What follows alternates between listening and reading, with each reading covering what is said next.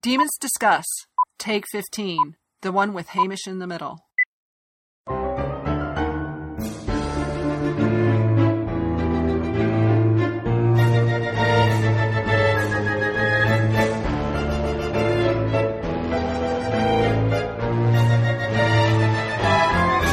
Welcome to Demons Discuss, the unofficial podcast about the All Souls universe and the topics that orbit it. We are your hosts, Angela, Jean, and Valerie. I am Valerie, and with me, laughing and joking, is Angela and Jean. Hi, guys.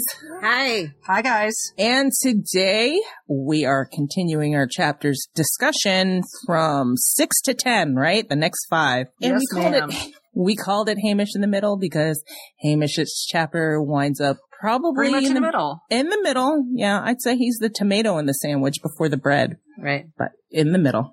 So, let's go. Let's just do it. No outline. We're just doing it. Doing it live. It's chapter 6. We're back. Yeah, chapter 6. We're back in the library. And this time we get to meet Miriam. Yay. So exciting. And she's just so charming.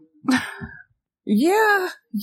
I mean, one thing I noticed about this chapter was that Diana is prepared this time to have to sit next to Matthew. Yes. And part of me thinks she kind of liked it a little bit.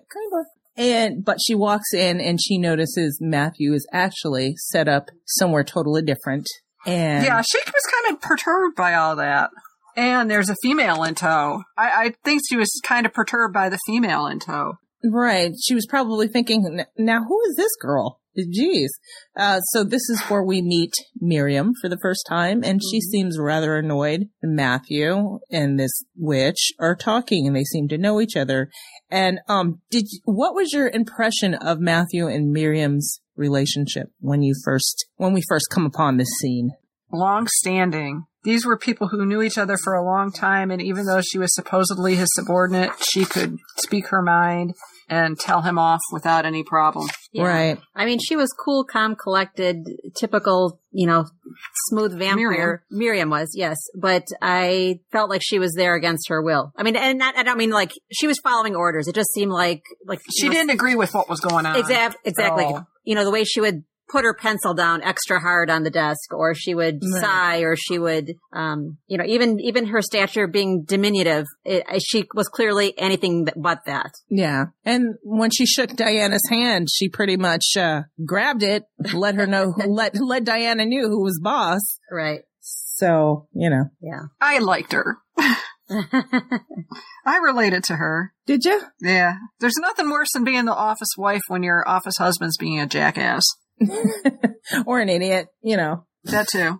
Um, And then we get to make it to lunch across the street, don't we? Yeah. Yeah, but she does indicate that she's able to work peacefully that day. And then That's true. when Diana gets ready to go to lunch, she goes downstairs and Matthew is like, Miriam, time for lunch. And of course she's annoyed. So this is where we figure out that, Miriam's been put on a detail to track Diana. Right. So that's kind of weird. And then she goes to, what's that bookstore's name? Blackwell's. Yes. And has her lunch. So. But then it picked up here for me. I mean, when she meets Agatha and our first real conversation with a demon. Yeah. And again, it was kind of that skewed, stereotypical, flighty, scattered, from Diana's point of view. It was her POV. So it was, Right. skewed a little bit. But I was glad to meet someone else and to get a little bit more development. Yeah, kind of perspective on that. And it was interesting to finally get to see that. And then we were also confronted with the fact that the library was full of creatures. When she took that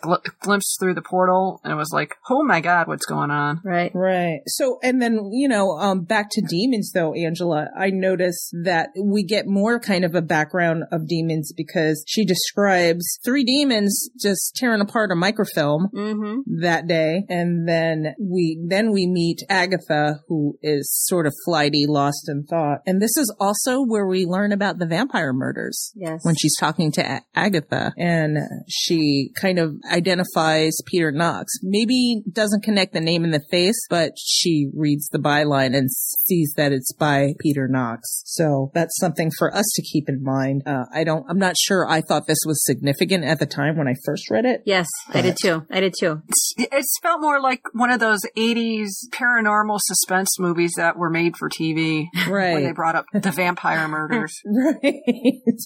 And this is kind of where we learn that demons can be visionaries. But I noted that Diana said no one knew if their visions were reliable like the visions witches had. And that's going back to her preconceived notions, basically given by her foundation by Sarah. Right. You know, she's saying, you know, we know demons, they can see stuff, but we don't know if it's as reliable as witches. Yeah. Which is a really kind of a messed up thing to say. Right. Yeah, exactly. I was just thinking that. If you don't know witches, then if you don't know demons, then how the hell do you know? So it's interesting. Yeah. P.S. They kind of are reliable. Yeah. Hello. And this is kind of Agatha kind of gives us an idea that Matthew the vampire is more of a permanent fixture in her life than Diana even saw it. This is the first indicator where Agatha says, well, you're a vampire. And then Diana's like, but he's not my vampire. And Agatha's like, are you sure? Right. So, yeah. Well, and even better when she says something about everybody thinks the library is just a building. Yeah. And it kind of gave you the idea is like, oh, she knows something, but I'm not sure she even knows what she knows. Do you know? Exactly. Yes. It's almost like someone, when you're having a vision, and sometimes that is the way it is, that you're just kind of the conduit, something speaking through you, and you're not, you don't know where it's coming from. Yes. I definitely know this is happening, but I don't know the context, or I don't know when. I don't know if this is in the past or in the future. It just, it's just there, and I know that there is some level of truth to it. So I did like that Agatha gave the classical definition of demons. You know, I guess I didn't pay attention to it much because she was portrayed as being flighty, or unreliable. You know,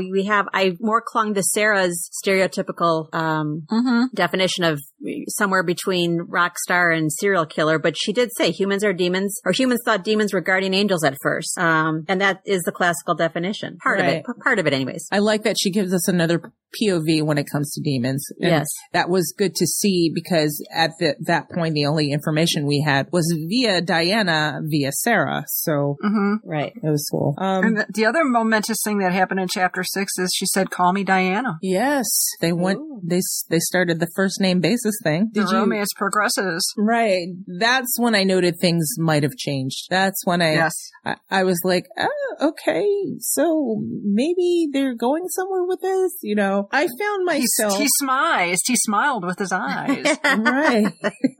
I found myself with this book noting all of the characters around the main characters, not so much the main characters. I wasn't really focused on the main characters. I was looking at all the people around them because the main characters didn't interest me at this point. So it was thanks to the, secondary characters that I got interested into Diana and Matthew's relationship. So for me, they were really important to get me into this book. And Deb's described A Discovery of Witches as the honeymoon phase or the beginning phase of a relationship where everything is great and you just have Matthew and Diana in their own little bubble. But we meet a whole lot of secondary characters that really make a difference. We couldn't have propelled the story forward without them. Right. Totally. In fact, I think a lot of those secondary characters probably kept people invested in the story where they might otherwise wouldn't be. Certainly me. I don't know. I think I know a lot of people who are really interested in Matthew and Diana, and I find myself kind of the oddball out, not with you guys, but you guys are in my bubble. But outside of our bubble, I found that a lot of people were mainly interested in Matthew and Diana, and they weren't paying attention to the secondary characters where a lot of the story was and a lot of the clues were. Did you notice that? Yeah, I do agree with you. Yeah.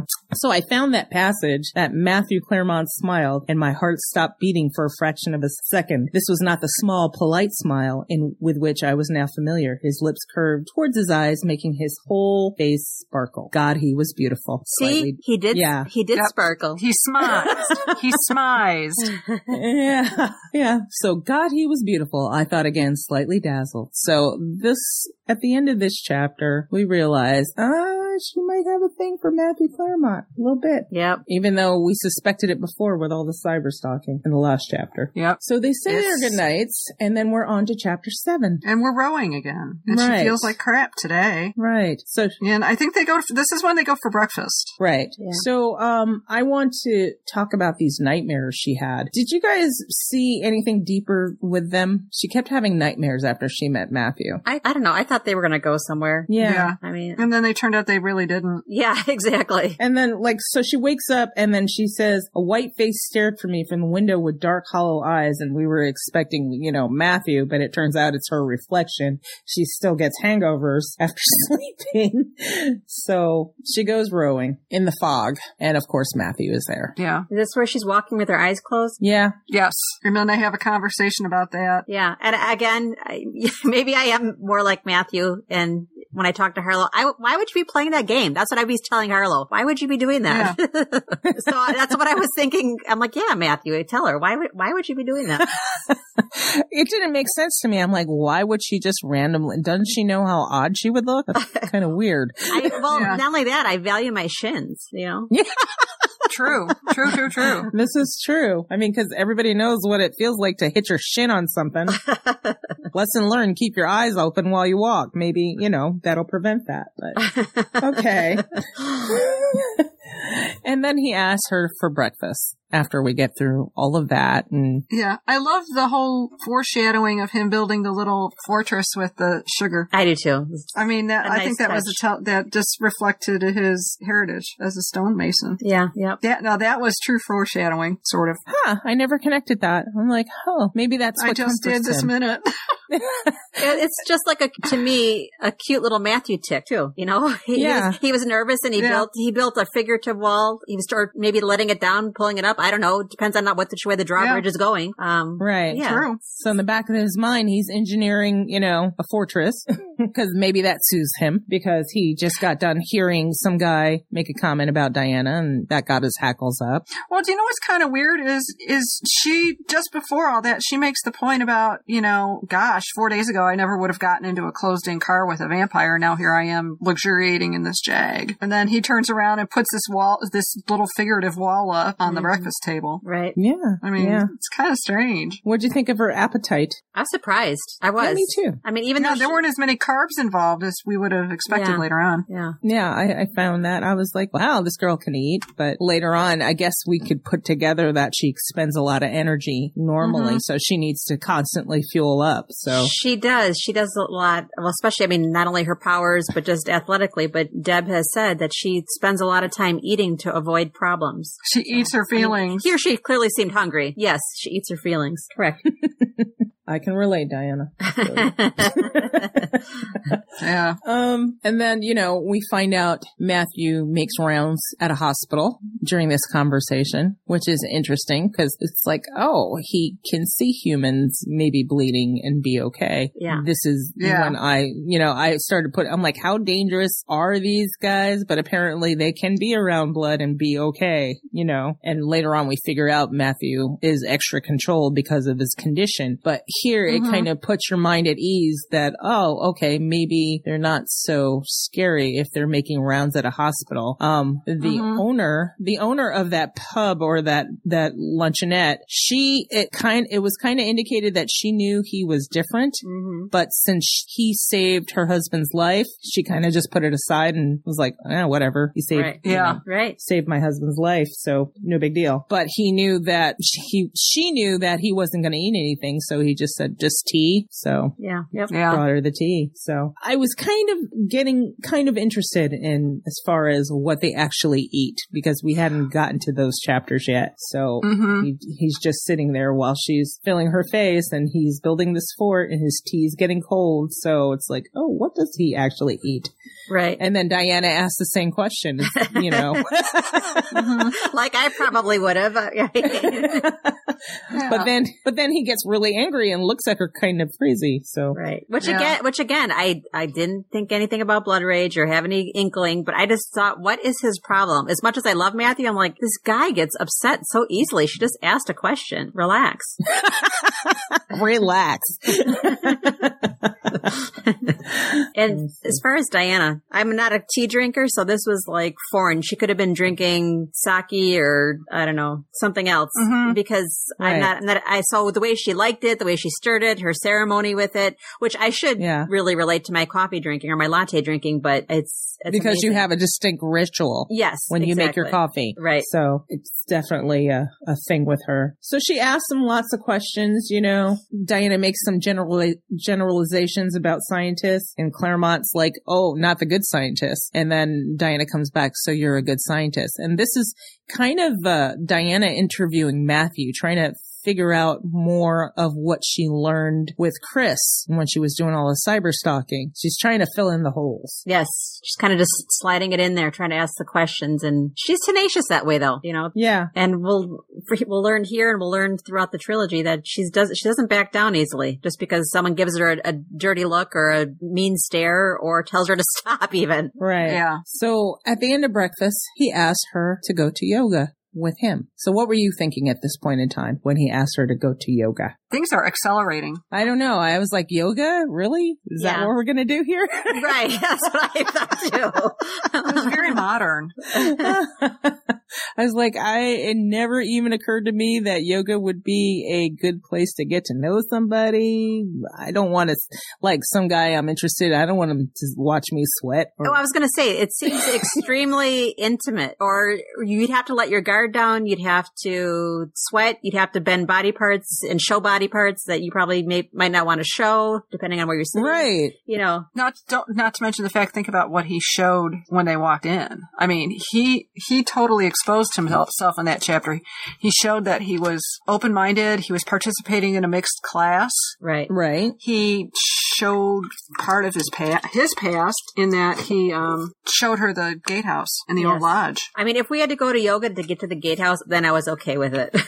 Right. Yeah. Right. Exactly. And then he told stories about the gatehouse too. Yeah. Yeah. I have to say, and maybe this is self-promotion, but okay. I didn't see that yoga scene until our guest contributor, Allie, did the piece for us. I love that scene now because of how she wrote about it. So we'll have to put that in the show notes, the link to it, if anyone has not read it yet. Right. And for our audience, if you ever wonder what Matthew's crazy pose, standing on his head, but it looked like he was only standing on his ear, she does that pose for us. And you can see that in that blog post. So we'll definitely put it in the show notes. You have to check it out. It'll give you a whole new light or insight into that scene and how yoga relates to the trilogy. So perspective. Yeah. Okay. So we're off of our self-promotion mode. Back to the story. Well, my whole point was that I had a different appreciation. Just like a reread, you appreciate different things. I don't care how many times, I probably never even reread that portion when I did my rereads. It wasn't until Allie's piece that I appreciated for what it was. Yeah. It was going back to look at it after reading Allie's piece was a real eye opener on, you know, how you're opening yourself up to certain things, certain ideas, and also you're letting things go. So the gatehouse impressions, which is, I would call it, besides the yoga, technically their first date, maybe. Technically, kind of. Yeah. I guess breakfast was a gateway and then the gatehouse was like the gatehouse. Yeah. Yeah. Yeah. Well, I mean, he asked for her for tea and then she's like, oh, well, is there a cafe in there? And he's like, I can make tea, Diana. Jeez. And I was like, oh, okay. I guess he's going to make her some tea. So when in the gatehouse, we notice Louisa's picture. What did you guys think about Matthew's description of Louisa? She made me think of Dark Shadows. Really? And Angelique. Yes. The whole story. I mean, the sugar plantation and Angelique and being evil and the slaves sensing the otherness of her. That's why it made me think of that. I mean, I like that we found out that the old lodge was his, and that, of course, was a layer of history that brought you back at least, 500 years. So he was at least 500 years old. I liked how he crabbed about the chimneys. Yeah.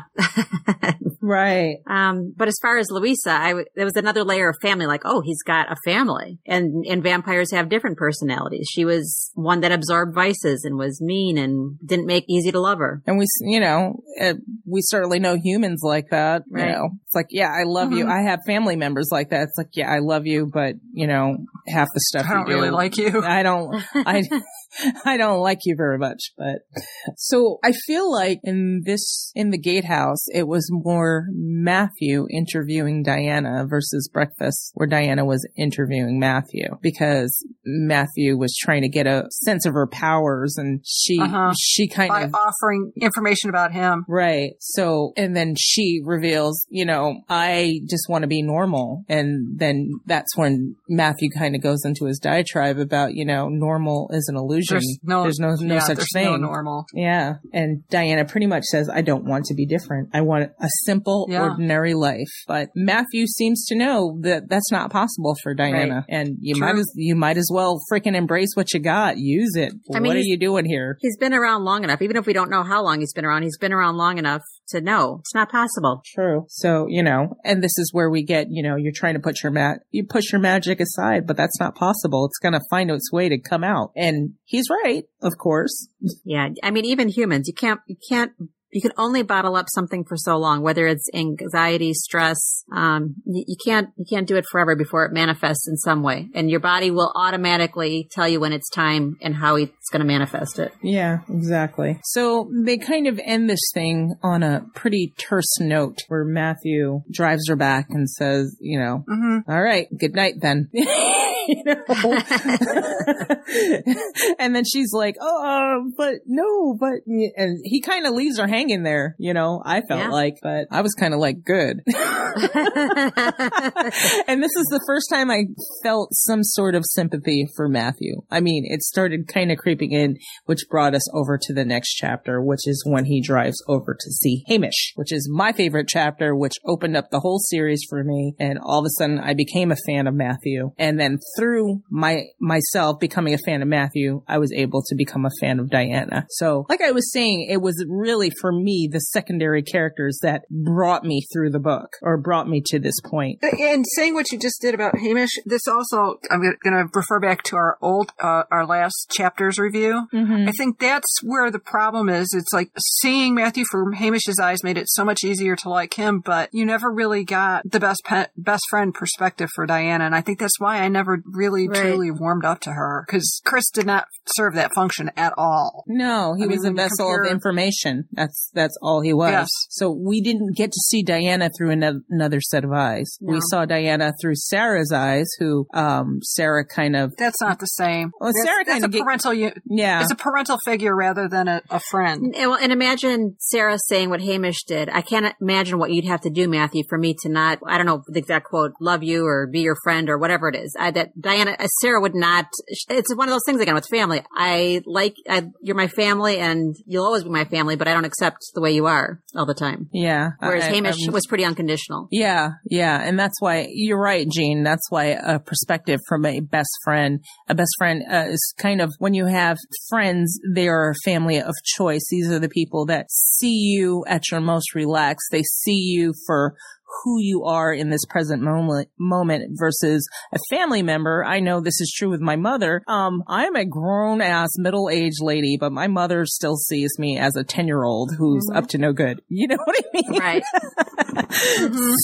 So, and that will never change, and my daughter, the same. I still see her like when she was 10, but she's not 10. She's a grown person with her own thoughts and feelings. So yeah, there is a difference between a best friend. Like, I would look at you and Jean differently versus how your parents would look at you or how they see you. I know you guys, how you are now, what's your present moment, how you react to situations. Maybe a parent wouldn't know that because they're not with you all the time, or they don't talk to you all the time, or they don't know what, and you wouldn't necessarily share that with your parents. But anyway, we meet Hamish. Hamish opens the door, pretty much looks at Matthew and says, oh, jeez, what a mess. What a cat dragon. Oh, jeez. Okay, so, what's up, Matthew? Come in. here's a drink. What's happened? That's brought to you to my doorstep. That's so, devastating. And Hamish knew enough about him to see that just by opening the door, which I thought was really cool. What happened? Yeah, talk about reading someone. Mm-hmm. He really could read Matthew. I mean, just one look and he knew. That's true. He is not slow on the uptake. Yeah. So what were you guys' impression? And everybody knows my impression of Hamish, but what were you guys' impression of Hamish? I'm curious to know. I liked his backstory. I mean, I liked finding out how he was a demon. I thought it was a fun chapter, and I thought it was a revealing chapter, but I guess I wasn't focusing on Hamish. In hindsight now, he was definitely the integral part of finding out more about Matthew versus what Matthew reveals about himself. He was the key to unpacking Matthew, pretty much. Right. Yeah. Right. Mm-hmm. And then, he's like, start from the end. Tell me your story. But by the time they get ready to go hunting, Hamish has already figured this out. He's got a diagnosis. Now he's got to figure out. His diagnosis was that Matthew Claremont has fallen in love, and he's got to figure out how to talk this man down from the tree and make him face it. I love this chapter, but I say that every time I can, any chance I get. I love that they played chess. I love that they had dinner. I love that we get to see him hunt while Hamish just sits there patiently letting Matthew go through his little trials and tribulations in his head. Everything about this chapter was perfection to me. Mm-hmm. I liked finding even the Jeep. Yeah. Even the Jeep. I liked finding seeing the chinks in Matthew's armor, that he wasn't perfect. As much as I loved the perfect Matthew a couple chapters ago, I like to find out, I like to find out that he killed people, but made him there's more depth to him. And we find out that he loved somebody and killed her. Right. Oh my God. Her name was Eleanor and there was a problem and he wound up killing her, but we didn't actually get the details of that yet. No. So that left kind of a mystery, but then we learn about Cecilia, how he stalked her and decided he was, the same way he kind of stalked Diana. Right. Too. So it kind of brings fear. It's like, oh, what were you doing with Diana? Were you about to, turn her or do whatever? So the story with Cecilia was he turned her into a vampire and she hated it. And then she committed suicide by running into a burning building. Right. Which makes you think, wow, what's so terrible about being a vampire? Right. And then you couple that with, this is the introduction to Matthew's self-loathing. So right. You started to wonder. Jean, you with us? Yes. Oh, I'm here. It's just you guys I'm listening. I'm trying not to make any silly smart comments because I know how much y'all love Hamish. Yeah. I welcome your silly smart comments. So, bring them if you have them. Bring him if you have him. I just love that he's atypical of a demon, but he kind of embraces the accoutrements of a gay man. Like the fact that his country house is a total folly with lots of ornamentation and frills and gardens and fussiness, and that he is so freaking amused by the fact that he has this butch Jeep and his fancy smoking jacket and all those outward affectations of what seems to be a stereotypical gay man, but his mannerisms are certainly nothing like that. And then we find out that he's a demon, but he's not like any of the demons we've run into so far. He's an atypical demon. He's got this laser-like focus, and his gift is numbers and his gift is economics instead of being kind of a breezy, flighty rock star, musician, artist type. Right. He's a bundle of contradictions. It's funny, Jean, because when you said, his smoking jacket and this and that, I just pictured a dialed down version of Liberace. It's like Liberace, but let's take the dial down a few notches. Right. Yeah. And fastidious about his clothes and all that, all of which some people would argue are very stereotypic things to think of gay men. Yeah. But, right. And then Diana's like, oh, he's gay later on down the line, which is kind of amusing. It's like, really? You're going to go there with that. Right. Right, because I guess there were rumors in the gossip newspapers that he might have been gay. Right. Right. And how would Parliament feel about that? That was her. Yeah. Because Matthew said he's not going to be running for Parliament. When they should be more concerned about the fact that he's a demon in government.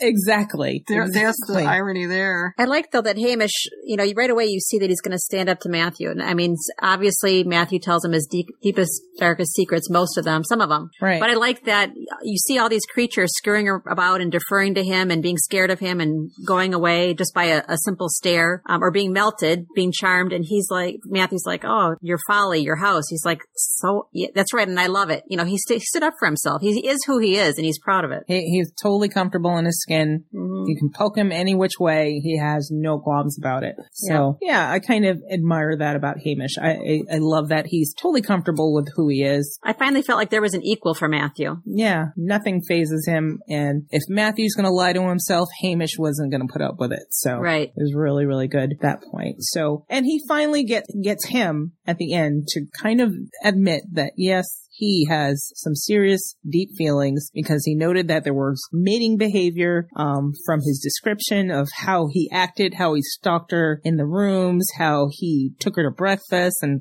Hamish is like, she's seen his house, and Hamish knows how Matthew is, and he doesn't bring ladies to his house in Woodstock unless there's something going on. So right. It was really good. And we end that chapter with Matthew holding the queen chess piece and just sitting there staring at this piece. So on to chapter 10, guys. Okay, as satisfying as that chapter was, I was totally deflated that Matthew was not in the library in chapter 10.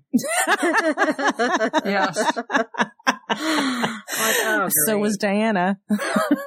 I was disappointed that, for me, he was still the river that was carrying me in the lifeboat in this story. So I was upset that he wasn't there. But then, it's all for a reason. So we find out more about Diana's thoughts and her perspective, her POV, and Miriam and all that. So it was going somewhere, but I still wasn't happy about it. Right. Probably read it faster than I should have the first time around.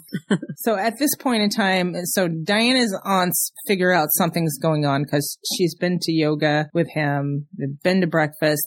Tabitha's going nuts and they're calling her, but she's starting to ignore her aunt's calls because in my head, I feel like she's scared to face the music with him because she in the back of her head knows what's going on. She kind of has a thing for this vampire a little bit. Yes.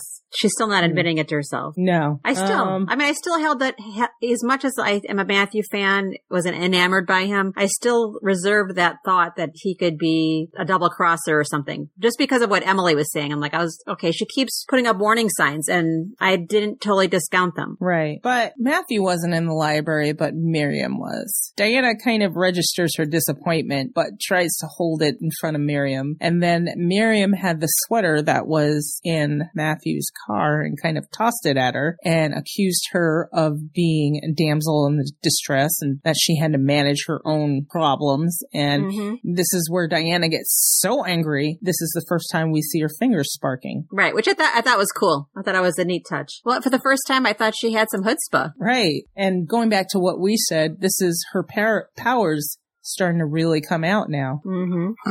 I was annoyed for Miriam, though. I felt her annoyance. Not just from the page, but just empathy. I felt empathy for her. I did too, because Miriam's like, okay, so Matthew leaves me here and I have to watch this chick. Seriously? Really now? Yeah. But they do kind of gain a mutual respect after Diana comes back from lunch and she stops by and all these creatures have gathered in the library. They stop trying to be discreet. The witches group together in a table. The demons are all around and the vampires have grouped together and Matthew's not around to control them and Miriam's looking around like, oh God, really? So Diana has to step up and talk to everybody.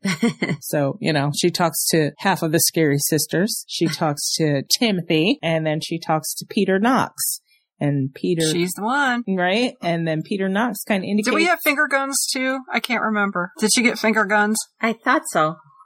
You're the one? You're the one. Yes. Yeah, but not in this chapter though. It wasn't until she went back with Matthew after their dates and she tried to recall the manuscript again where Timothy said, you're the one. So it wasn't in this chapter where we got the finger guns. Pew, pew.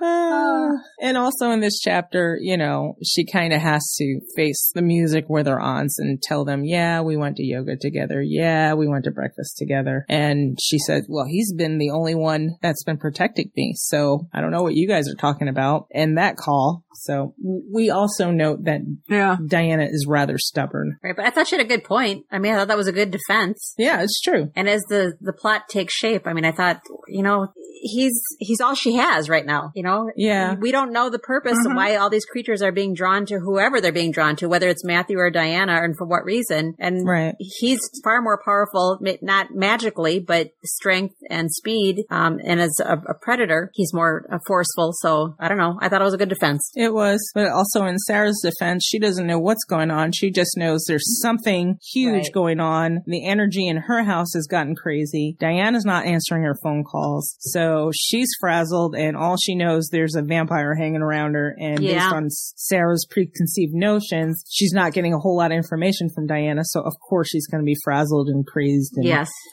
And plus with Emily's visions, you know, Emily's probably sharing those with her. So Sarah's like, what the hell is going on over there? Sure. And Diana's like, yeah, nothing. Everything's fine. All good here.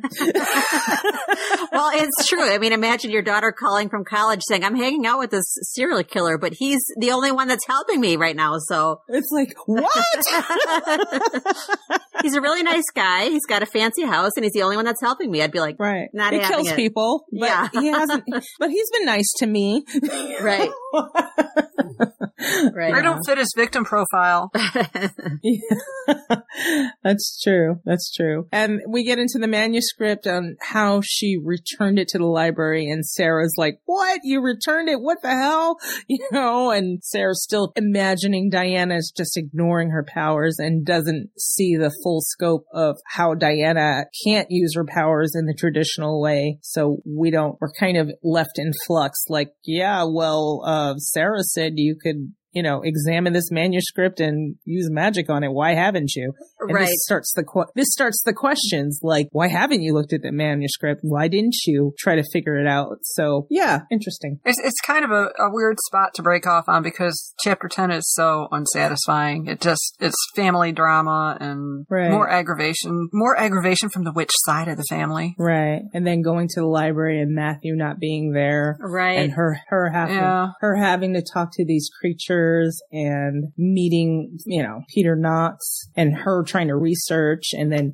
Jillian. Oh yeah. This is where Jillian kind of indicates that Diana's parents were not killed by humans. Mm-hmm. That you're secretive just like your parents. So you start thinking, Jillian, what do you know? What's going on? So I started getting a little bit scared for Diana that everybody was kind of watching her. And Jillian turned out a lot more sinister than she did early on in the chapters. Yes, which made me sad because she had a really cool name and she turned out to be nothing like Jillian Holyrood and Belle Book and Candle. She did not honor her namesake. Right. So towards the end of the chapter, Diana is invited to Professor Marsh's house. And what is Professor Marsh? Let's see. Nicholas Marsh. Was he New College president?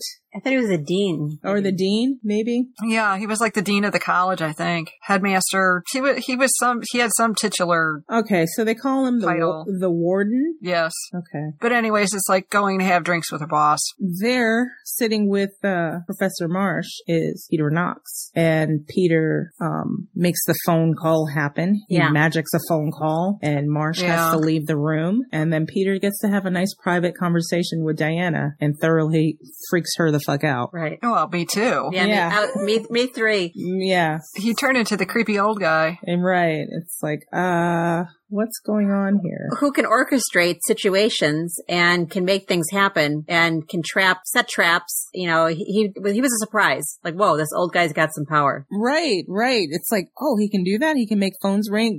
It kind of gave you an idea of a witch's power, what was possible in this universe. Yes. I mean, he can make a phone ring just by thinking about it. Oh, wow. Yeah. You know, he can make situations happen just by, this guy's powerful and he can get in her head. The fact that she could talk back kind of indicated, oh, she's probably as powerful, if not more, you know, but we don't know that at this point. So yeah, this chapter, Matthew is gone, but we do kind of get a sense of witches in this because, you know, between the conversation with Sarah and Emily and then dealing with Knox and then Jillian, of course, it kind of gives us an idea of what witches can do. Interesting. Yeah. And the infighting with witches too. Yeah. Yeah. The witches were not united and all lovey-dovey. I mean, No. I didn't put it together that, you know, Jillian mentioned about Diana's parents, but then later on Knox talks about Diana's, your father was known for his good sense. Like he knew information. So you knew that he knew her parents. But then it's funny that Jillian, who was much younger, how would she really know about Diana's parents in detail? I didn't put it together. Right. And I was like, whoa, Jillian, are you threatening her? What's going on? Yeah, especially when she kind of made that turn. She's like, are you sure they were killed by humans? I'm like, oh, okay. This chick is crazy. Maybe Diana wasn't wrong for not going to their little witch party. You know? Exactly. And I think this is where we just find out everything's going to heat up. Yeah. Thank you, Professor Knox. Yes. Right. And things are not all hunky-dory. No. So at the end of this chapter, she says, I had assured Sarah and Em that no vampire would meddle in my life. Jillian Chamberlain and Peter Knox.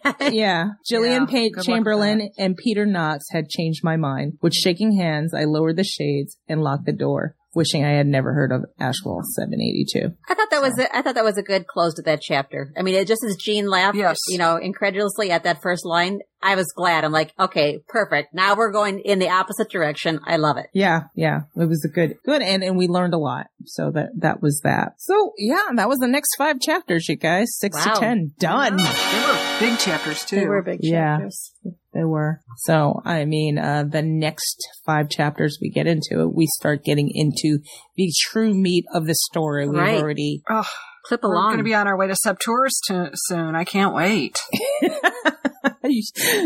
Jean's like, hurry up, fast forward to Septours. Let's go. I know. You know, that's like chapter 16, isn't it? Septours? Chapter 15, 16? Yeah. It's coming up faster than you think. I know. With all my Matthew spooning and my Matthew love, the only thing that could have changed my mind is if he had an older, more powerful brother. Yeah. Let's see if your wish gets granted. Let's see. Redhead, especially if he's ginger. Right. His mom's pretty cool, though, too. Yeah. Well, we didn't know that at the time. She seemed kind of bitchy. I thought she was kind of cool. Well, can you imagine, you know, your boyfriend's mom cutting the flowers with her fingernails? Anyways, I'm getting ahead of myself.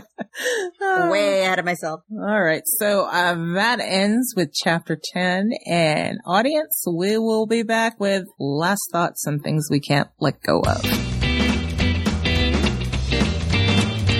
All right, everybody, listen to us wherever it is you like to listen to your podcast shows. iTunes users, we'd love it if you leave us a 5-star rating plus a review. Contact us on social media. We are Demons Domain and Demons Discuss. You can email us directly, demonsdomain@gmail.com. And you can leave us a voicemail. That number is 360-519-7836. Again, 360-519-7836. Leave us a voicemail and you'll wind up on this show. I'll edit it so you sound good. No worries. Also, become a discusser by visiting our podcast page. That is demonsdiscuss.com. You can scroll down, fill out the little short form, and add your name, email address, click submit, fill out the short code, submit that, and then we'll add you to our discusser list. Just as easy as that.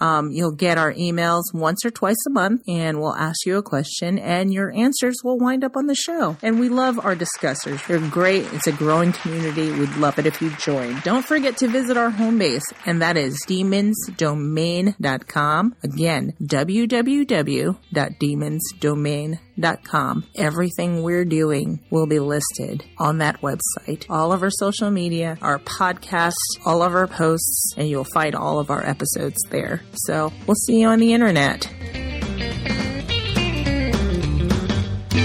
My last thought is I would love to have a dinner date in the gatehouse. Yeah. Yes. Yeah? Yeah. I almost wish the dinner date had been in the gatehouse instead of his rooms at All Souls. Oh, we have dinners coming up. Our next round of 5 will be the one with the dinner dates. Yes. Exactly. Yeah. So that's what we're pre-naming it now. Yeah. That'll be fun. We just did. We just did. The one with the dates coming up. Yeah. Audience, we normally name these on the fly, just so you know. There's not a whole lot of thought that gets into it. I'll usually pose to Angela and Jean, hey, what are we naming this one? And then we throw out a couple suggestions. We make a conclusion, and I swear the process takes 5 minutes. And you just witnessed it now. Yeah. Basically. Yeah. It's not that involved. No. Angela, last thoughts. Like I said, I think this chapter ended perfectly for Matthew not being there, and it was a good juxtaposition of what was to come. I mean, for Diana to assure Sarah and Emily that no vampire had meddled in her life, I'm like, perfect. We're only on chapter 10 and there's like 30 more chapters to go. I like it. Yeah. And if she says something, it's, the opposite. Not going to happen. Yeah. So my last thought on these chapters here was chapter 9. You guys witnessed it. Right there is where I was all in. I wanted to know everything about everybody. I was all in at this point. I all of a sudden gained a crush on Matthew. I don't know how that happened. I was like, oh, yes, Matthew, you killed somebody? Cool. All right. Which, it makes no sense.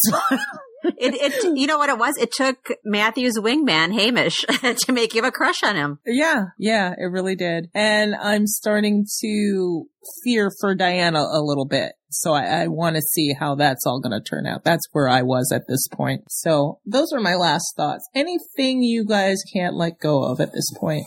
Did Jean have her last thoughts? Mm-hmm. She was first. Yeah. Oh, sorry. Sorry. Where were you, man? Memory is a terrible thing to waste. Trust me. I know. Frying pan moment. There we go. Yes. Things I can't let go of. I mentioned to you the other day, The Living and the Dead, that a Discovery of Witches TV writer and producer, Ashley Farrow, did The Living and the Dead, and it was on BBC America in October. And I did my marathon. And then, before the marathon, I knew it wasn't coming back. It wasn't renewed, but the season ends on a total cliffhanger, humongous cliffhanger. And it's a question that I always want to tweet him and ask the question, but I'm just hoping it comes back in some kind of form, whether it's a book or whether it's on a different channel, a DVD or a different channel or something, because I don't want to say it because if people haven't watched it, you should watch it. But it's so clever and it just ends so completely unexpected. Even the last 5 minutes, you think you know how it's going to end. And that last sentence just turns everything upside down. So I can't let go of it. That's what I can't let go of it. It's been on my mind. Jean, things you can't let go of. Things I can't let go of. I can't let go of the fact that Deb's got 2 books going on at once. And what that means for us as readers. Is that good, bad, or what? So for our audience, expand on that. Who aren't on Twitter or social media, those who are just listening to the podcast, explain. Yeah, I mean, her first, at the tail end of her appearances after the paperback release of Book of Life, she talked about, and they've actually announced what was supposed to be her next release, The Serpent's Mirror, which has been pushed back, which is supposed to be Matthew back during the tail end of the reign of Henry VIII and Mary and Edward. Right. And the ascension of Queen Elizabeth. But recently, apparently, she's also started a second book about Marcus. And I guess it's a contest of which one's going to get finished first as to what's going to be released next. And I just don't know if it bodes well or ill for us. Well, and one of the books is taking shape. I mean, really taking shape. Right. Yeah, So which one's going to get released first? The one about Matthew or the one about Marcus? All I know is I want a book in my hand soon. The wait's been too long. Yeah. Because it starts us, audience, into a speculation mode. mode. Well, it does. And her tweet the other day was, there comes a moment in writing of every book when the individual chapter files get put into a single file. I just had it. #progress. So to which I didn't think we were going to get a reply, but I said, which book? Knowing she wasn't going to say how many chapters and what kind of file. And she said, not saying too many in counting and computer. So one book is really taking shape. Yes. So I'm feeling trepidatious. You're like Matthew. You won't allow yourself to say the words. No, I won't. I'll say it. We think it's the Marcus book. We won't put those thoughts out into the universe. Yeah. I do think it's the Marcus book because it's the one who's talking to her right now. So right. Yes, most definitely. Things I can't let go of. Let me see. I had a thought the other day that the television show must be close. You know how sharks smell blood in the water? You know, because all of a sudden, dormant ends of the fandom are waking up. It must be close. And I liken it to the brine shrimp at Edwards Air Force Base. And for our audience, I used to be stationed at Edwards, and there's a huge lake bed at Edwards, and I was an air traffic controller at the time. So I'd sit up in the tower, and you can see this huge lake bed, and all the lake bed is this huge plain of brown dirt. It is hard as concrete, but once a year, we'd get a little bit of rain in the middle of the desert. It's the Mojave Desert, the same desert that Las Vegas is in. Get a little bit of rain, and the rain would accumulate to 2 to 3 feet. And then out of the cracks, these little brine shrimp would come to life. Ugh. And these eggs would lay dormant for years. It's a totally disgusting take on the super bloom. Yeah. And, environmental and EPA would go out and take samples of these shrimp, and apparently it's a phenomenon that only occurs on this lake bed. Huh. So they would take samples of the eggs, and they'd watch the shrimp grow. There was like 2 to 3 species, but that's what I feel like this fandom is like. Dormant areas of the fandom are waking up, and so something must be happening. And that's all I'll say about that. It's like the universal mind is waking up. Yes, the hive mind. So I feel like something's in the air. Be it a new book. We know All Souls Con is coming. So for our audience, we didn't do a full All Souls Con plug. So let me do that now. Visit allsoulscon.org if you're planning on going or not planning on going. And the new thing is virtual passes are free thanks to Penguin Books. So jump on it. If you can't make it to New Orleans, you have no excuse not to be part of it. So there you go. There's that. So allsoulscon.org. Don't forget to visit the All Souls, attendees Facebook group? Yes. All Souls Con attendees Facebook group. We're there. We're pretty active on there. I haven't made a post in a while, but as we get closer, we'll probably see more posts. And I think that's it. I think we're good. Everybody's got their last thoughts in. Everybody's got things they can't let go of. We got our All Souls thing in. Yep. We're going to call this episode a wrap, guys. So let's say goodbye. Goodbye. Bye, everyone. Later. Bye. Demon kiss. Mwah. And we'll talk to you later, audience.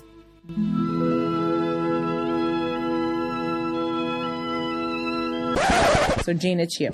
Okay. When you're ready. I am ready. Demon's Domain, take 15. The one with Hamish in the middle. What are you laughing at? Discuss. You said Demon's Domain? Okay. Take 2, ready? The bumper. Take 2. Demons Discuss. I didn't mean to laugh. Oh. Stop. Shut up. Let me do this. Okay, I'm sorry. Thank you. I want you to keep that in. Shut up. Let me do this.